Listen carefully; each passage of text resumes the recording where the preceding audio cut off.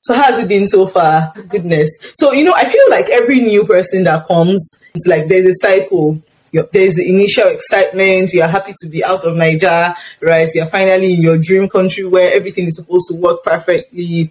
And then there's now like the realization stage where you realize that, you're not on holiday. This is not a vacation. You are here like for life. Then after that, then there's now the phase where you're actually trying to settle in, like actually build a life.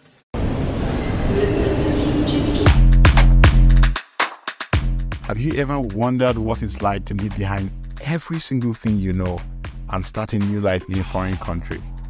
From my experience, it can be a struggle.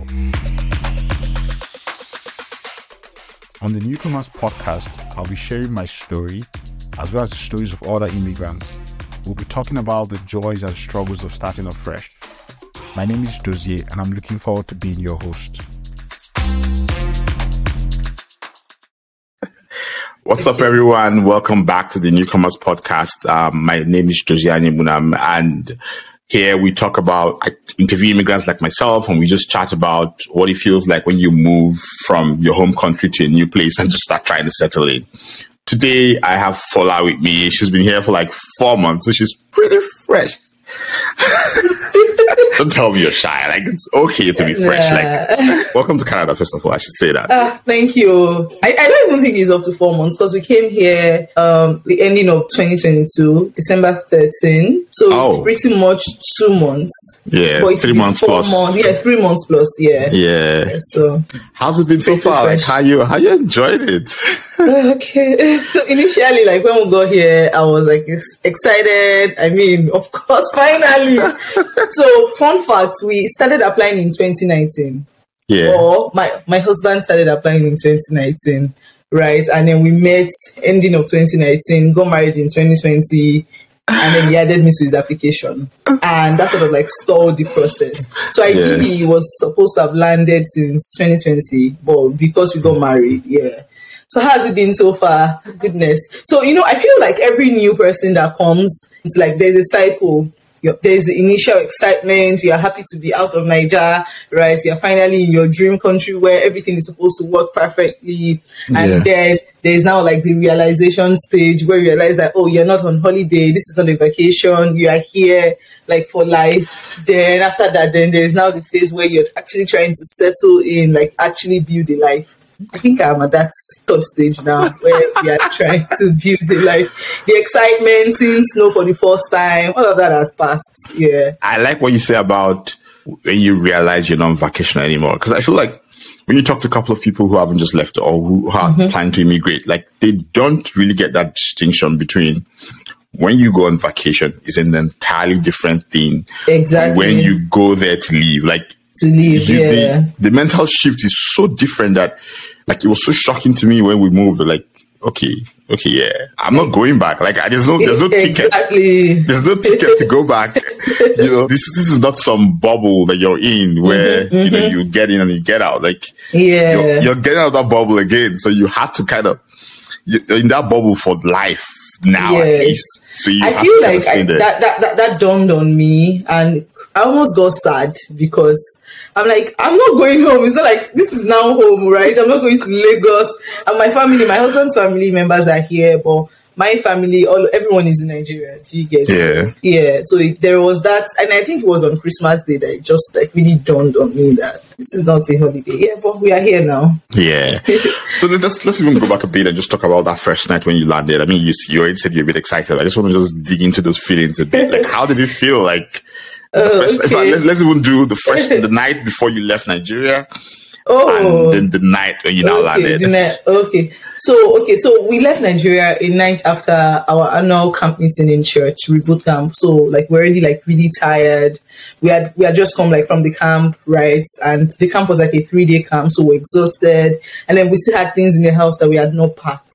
So my mom came around, right? She wanted to spend some time with us before leaving. My husband's mom too was around. My friends too were around. Because like we have a really close-knit community in Lagos, right? Daniel Adeyemi, one of my friends, is an editor or he used to work as a journalist at Tech About. Right, it was around. So everyone was like, the house was full. There was literally like, we had boxes everywhere. So it was like, oh, great, this is finally happening. And so a part of me was like super excited that finally I'm going to enter plane. Of course, I'd been in a plane before, like when we went for our honeymoon. It was going to be my second experience like flying, and this time around I was flying out of the country, so it was exciting. But then it was also stressful, having to pack. Then I'd heard like horror stories about MM1, and I was just like, I wasn't looking forward to that part. Yes, I was looking forward to getting on the plane, probably like land, and then our flight was like really long. We have a toddler. I have a toddler. She was about 14 months when we traveled. So maybe I would have been more excited if I knew that I won't be dealing with a baby for 16 hours, right, on a flight. But yeah, I was still excited, but a part of me was still like I really just want to get this part over and just land. Yeah, so that was like the night before. Then the day after we landed, of course, we got here.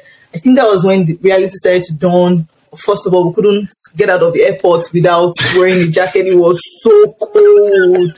It was so cold. Like, when they tell you, Canada is cold, and you're like, yeah, Canada is cold. And, we already got our jackets from here. My brother-in-law brought them to Nigeria. So we got like standard jackets, not from Yaba. Yeah. We were sort of like protected, but it was so cold. And then we got an apartment immediately. So we just moved into our apartment. We were jet lagged. But so I remember the next morning, we woke up and it was snowing. And I remember my husband and I, so we stay in a basement, right, for now.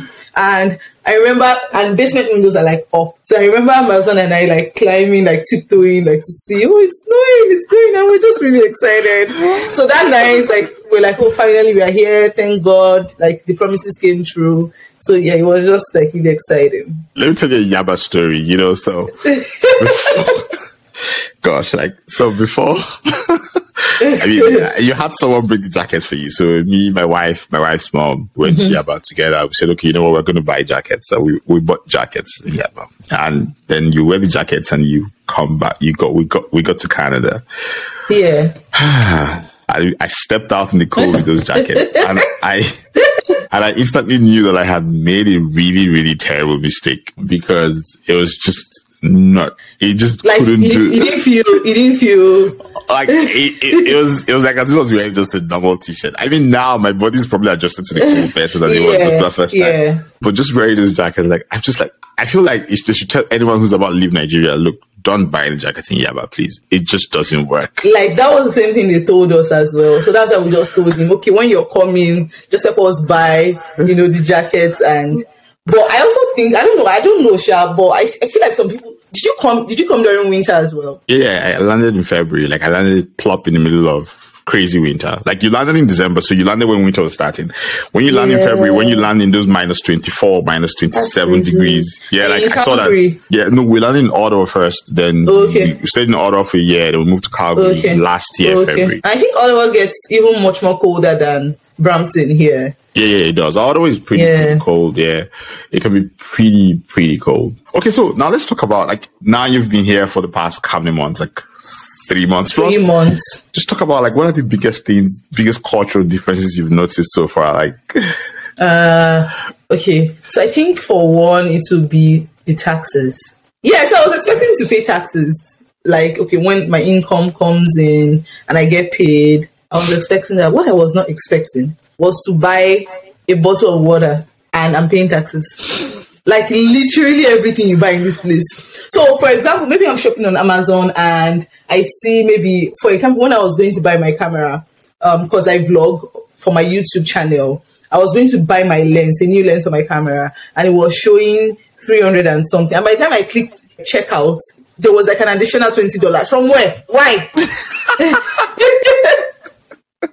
So the taxes and then the people as well. There was this other day we were at Tim Hortons and I was talking to someone and then someone just came up and then she saw my daughter and then she was like, oh, is that your daughter? Oh, she's so beautiful. And then she just started talking about her own children and about, oh, she's from Somalia. Do you know where Somalia is? I'm like, okay, ma, I don't really know you like that. But yeah, I heard that Canadians are friendly. So I guess that's, part of them being friendly. And actually, actually made a video. I made a whole video about the food and the culture shock when I went shop. I don't know if you've seen that video. It was Yoruba, so I'll send you the link, and how they sell their tomato one by one, and you have to be buying one tomato. What was that? Nigeria, they sell tomato together in baskets.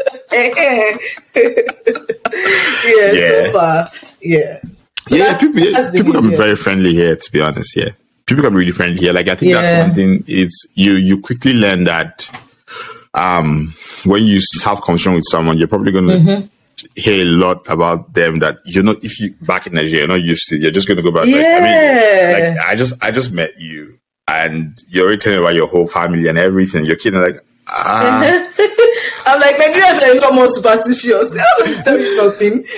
Exactly. So that I think is one big change. A lot of people have to. Yeah. You have to just kind of unlearn. I think it's more like you unlearn X and you learn Y. That's sort of thing. And then the driving too. So, I mean, before we left Nigeria, my husband, I've been driving for years, right? And he had to retake his driving test. And now when he's driving, so let's say this is the steering, right? And you have to look and then turn. And then turn. There was a video I saw it on Instagram, driving in Canada. You get on the steering and then you turn, then you turn, then you turn, checking for blind spots. Who drives like that? Yeah. Yeah, the driving is pretty different. I think it's just the way I look at it is countries are so different, and wherever you go to, you just start adjusting to. Yeah, that. And that's why we had to take driving lessons again just to get to adjust the system here. It's funny, Sha. Well, I mean, you're 4 months in. I feel like by the time you're 2 years in, you'll be like, oh yeah, that's how we live. Or you think you'll ever still be like, no, I'm going to hold on to Nigeria that much? I beg, no. I actually need to let go of this my slangs, but I don't think so. I think even here, already we are beginning to settle in, and the system works, right? When you're in a place where the system, at least most of the time, right? The only beef I have is the healthcare. We had to wait hours to see a doctor when my daughter wasn't feeling well. That's my only beef so far. But being in a place where the system works, where there is a future, right, where we are sure our daughter will get access to quality education, where things are fair generally. We are walking on the streets or driving. You are young, but you're not expecting anybody to stop you and ask you for your ID or to submit your phone. So things like that, they are what makes me glad that we actually made the move. So let's talk a bit about parenting. You're smiling. Why are you smiling? I mean, just first of all, I think the first thing I always ask about when I say this is so how are you finding it? I mean, Nigeria compared to how it used to be in Nigeria and here now. Especially because you have a little kid. Yeah, I do. And it was a lot. So I remember when we just came and so back in Nigeria, my daughter had a nanny that was living with us. Then she had aunties that were living, my younger sisters that were living with us. Then some of my friends as well that used to come and visit. So I had a lot of support. So even though I was doing a lot of things, my brand influencing on my social media, content strategy for tech companies, I really didn't feel it as much because I had a lot of support. Well, moving here, and for a while it was just my husband and I, and we've always been hands-on with her, but it meant we had to be more hands-on with her. And I would say that it's a lot more intensive, right? And it's a lot more marriage draining in that sense. If you're not careful, you just find out that all of your energy is being poured on the baby, and you're not making time, between each other to, connect and build a healthy marriage. And that's something we had to walk through. And just to plan around it. Of course, she's our girl and she's not going anywhere. So just being intentional, okay, maybe she's gone to bed and, probably we just catch a show together, of which we eventually end up sleeping. Of course, we are both tired, but at least we did, but things have gotten better since she started daycare. So now, I mean, I'm recording this. if she was at home, she'll probably be showing in this, podcast. On the video, yeah. Yeah, on the video, but she's at daycare. So that has like made a lot of things like way easier. Of course, weekends, we still have her all to ourselves. But she's generally an easy baby. But even with that, like with the multiple things, especially because for me now, work is like expanding more, into a sort of like small business. I'm consulting now. Before I used to work in-house as a content marketer. I'm still looking to, if I find a suitable position, but now I'm more like consulting for different startups, like helping them with content strategy. So work is like a lot more for me. Then there is the brand influencing. Then there is the med to tech platform helping women get into no-code tech. So it's a lot. And now combining that, with raising a daughter, right, and then a marriage, it's been a lot. But thank God for the daycare system, right, and the fact that, we found one very close to our place and our daughter loves it. So it has been very helpful. But it's different, definitely. I'm laughing. I'm just laughing at you because I'm laughing at myself too also because just moving here, that adjustment in Nigeria back where you have help, you have help, and that help means that you can do more sometimes. Yeah. So what's the biggest thing you miss about home? I miss my siblings a lot. Like I'm the first child and my brother is in Lagos, my sister is not, but they used to come around. If our last born, she gets like vacation from school, she comes to my house. Like they will just randomly pop in. I miss that. I miss seeing them. Right, I actually do miss them a lot, and then I miss the food. My goodness, I miss the food. Although one of the first things I did when we got here was I looked for Nigerian restaurants, so I looked for like correct Nigerian people that deliver, and I ordered from them. In fact, when we got here, one of our friends, she brought us a platter of jollof rice. And it was so good. That was the first, for 1 week, that was what we were just eating before we got our groceries. Yes, so I miss the food, I miss my family members and my friends. I'm like a big community person. Like if you can hear from like all that I've been saying, my house is always filled with people, but now it's just my husband and I. I think it's a good thing for now. I'm sure like I will still find people even here to come to my house. I'm very sure. but you have your husband has family in around or close by. They're not here. They're not in Ontario. Yeah. So, wow. But they come around once in a while. So just curious, like why did you all choose Ontario? Just trying to understand again. For one, my husband is an architect and a project manager, right? And it just felt like there'll be more like opportunities. And since I work remotely, I can literally do my work from anywhere, right? Yeah. There's that. And then he's also a pastor and Celebration Church. And the branch is here in New York, in Toronto.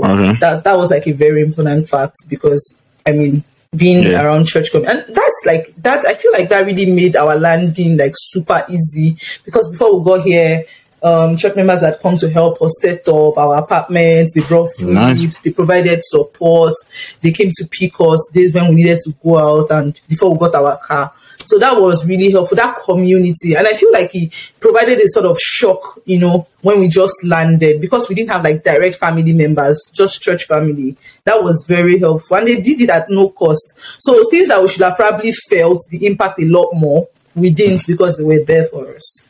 Yes, so shout out to them. Yeah, that community thing, I feel like it's a really strong thing. This is also part of why we moved to Calgary because like we have a bigger community in Calgary. People we know, people I've known for like 19, 20 years. That's very important. Yeah. So it kind of helps you to just settle in and just adjust. I agree. And I think it's part of the reason why I'm not even exactly looking to move out of Ontario for now. Because a lot of people we know, people my husband went to Covenant with, he's known for years here, and that has been helpful. Cool. And so the other question I was going to ask you was basically, you've kind of talked about it a bit, but what has been your biggest challenge so far trying to settle down? I would say it's so I'm actually debating whether or not to be vulnerable, but vulnerability and authenticity are like the core values of my brand, so I'm just going to talk. So when I got here, I used to work, with LaserPay as a blockchain content marketer. Then I got a job here in Canada, 4 months before we came with a blockchain analytics company as well. But when I got here, I got laid off because the whole tech issue and all that. And I felt like if I was still in Nigeria, I would have multiple offers. Do you get it? Because I'm quite good at what I do, if I do say so myself, right? And there's a community of a tech community that I'm already a part of, right there. So coming here, being in a new place and getting laid off, even though of course I have other businesses that I consult for, but getting laid off a salaried role, that was very challenging for me. And it almost got me sad and just okay, did we do the right thing, moving and all of that? But yeah, I know that we did. And it was just really rough, at that particular point in time. Yeah, so that's been the greatest, challenge. Apart from parenting and, all the stress of parenting, but getting laid off at that time was very challenging. Even though, it's their loss. That's how I find that job. I love your confidence. I know. It is. Yeah, I'm actually already interviewing for other roles. I've got past second stage interviews currently. Yeah, so, but it shook me. I will not lie, it shook me. Yeah, and thinking about the fact that you have to learn. Of course, I've been working with a Canadian company before I came here, but I'm now interacting a lot more with Canadian employers. What's the word now? The culture is different. The ecosystem is different. So just having to relearn that. I wonder, how did you do that? You're a content marketer like me. How did you make that move? It's time for you to talk. Well, I feel like that's a comment. Well, I can share a bit about it, but that's a full length conversation. But I think one thing I did before I moved to Canada was I probably did over 20 to 30 informational interviews. Not interviews. Okay. I should probably call them chats, but information. Okay. I call them informational interviews, but it was basically just reaching out to folks that and saying, hey, I do X. I'm looking to move to Canada in the next couple of months. I just like to talk to you about what's going on in the industry, how I can adjust my skill set, the things I need to do, things I need to look out for. And that was pretty helpful because what that helped me do was I ended up working in the States, but what that helped me do was it gave you confidence. It gave you kind of started to understand the system a bit more. You started getting the nuances. I know the thing about interviewing is that interviewing is almost like a flow. You get into the flow and you kind of know your story or know what you want to say or how you want to say it and what you want to sell. So doing that helped me clarify who I was and what I wanted, what the skills I had that would fit in with what was happening in the West. The two different markets. So that was one thing I did. Yeah, I think one thing that helped, because I started working with the company I mentioned in August and we relocated in December, was I sort of worked with a couple of agencies, content marketing agencies. So that helped me get in the head space, right? The type of skills that they were looking for. That's when I put my portfolio together. That was when I learned about content briefs. And so I started learning that. So when I interviewed for that other job, and the layoff was because they were reducing the team size because of finance, actually. So it wasn't because of skill set or anything. But I just agree with you that talking to people before I even had interviews. You know what this thing they say about the A being silent in the EMEA? Yeah, it's true. Because before I got that other job, I interviewed so much. And the interviews would go well, and they would just ghost. Once they hear that I'm in Nigeria, once they heard that I was in Nigeria, they would just ghost, and that would be all. So the last question I'll probably have for you is, what's the one thing you would have done differently? Now that you're here, if you think about all the things you did before you came, what's the one thing you'd have done differently when you look at it with hindsight? I would have not brought as much Nigerian food with me because it's here. I brought so much. I paid extra. I paid extra for food. I paid over 300K for extra luggage. And I'm like, why? But by then I was already flustered. I just wanted to get out. We're already at the airport. He said our bags were overweight. So I would have brought a lot. And what else that I've done? I think I would have done that informational thing, even though I sort of did it, but not like you said, probably built more relationships. And I think that's about it. Those two things. I won't have brought as much Nigerian food and palm oil and all the sorts. But it's still helpful. I mean, it's pretty expensive here. Yes, it's still here actually. Maybe I'm not okay, but maybe not as much. I will have brought some, but there are things I brought that, like pap, for example. I went to dry pap, and it's still here. And we brought it. You brought pap. Okay, I have a toddler, and at that point, that was the only thing she was eating. So my mom said, "Okay, I'm going to make it." It was my mother. I'm putting the blame on her for this one. No, so she made the pap. So she made the pap and dried it and packed it for us. Has she changed her feeding yet? Because I think my son had that thing where he was only taking Golden Morn in Nigeria. And when we came here, we shipped Golden Morn across. She didn't. Odozie, it's like you're reading my mind. Rere didn't take that pap for one day. She didn't take it. So I just have like bags of pap in my fridge. And like, it was literally like we came the next day, I made her some pap. Even her cereal, the one she would usually take, she has not been eating it. Now she wants to eat bread and she wants to eat, like anything we are eating is what she wants to eat. And then she likes butter, she likes cheese. And I'm like, girl, you're turning Canadian. What's that? Oh yeah, the kids are just way differently from us. That's the truth. Like we take longer. Yeah. They change. They change. Like it was too swift. Too swift. So that pap has just been there. She has not been drinking it. Anybody needs pap, they can send me a message. Hey everyone who needs pap, who's listening in. Ola has some pap for you if you need pap. I do. And some cereal as well. All right. Thank you so much. This has been amazing. Thank you for being so authentic and vulnerable and just sharing how you felt. Sharing when you got laid off. Not everyone will be open to doing that on air. Thank you so much for joining us on the Newcomers Podcast, Fola. Thank you for having me. All right, then. Have a great day. You too.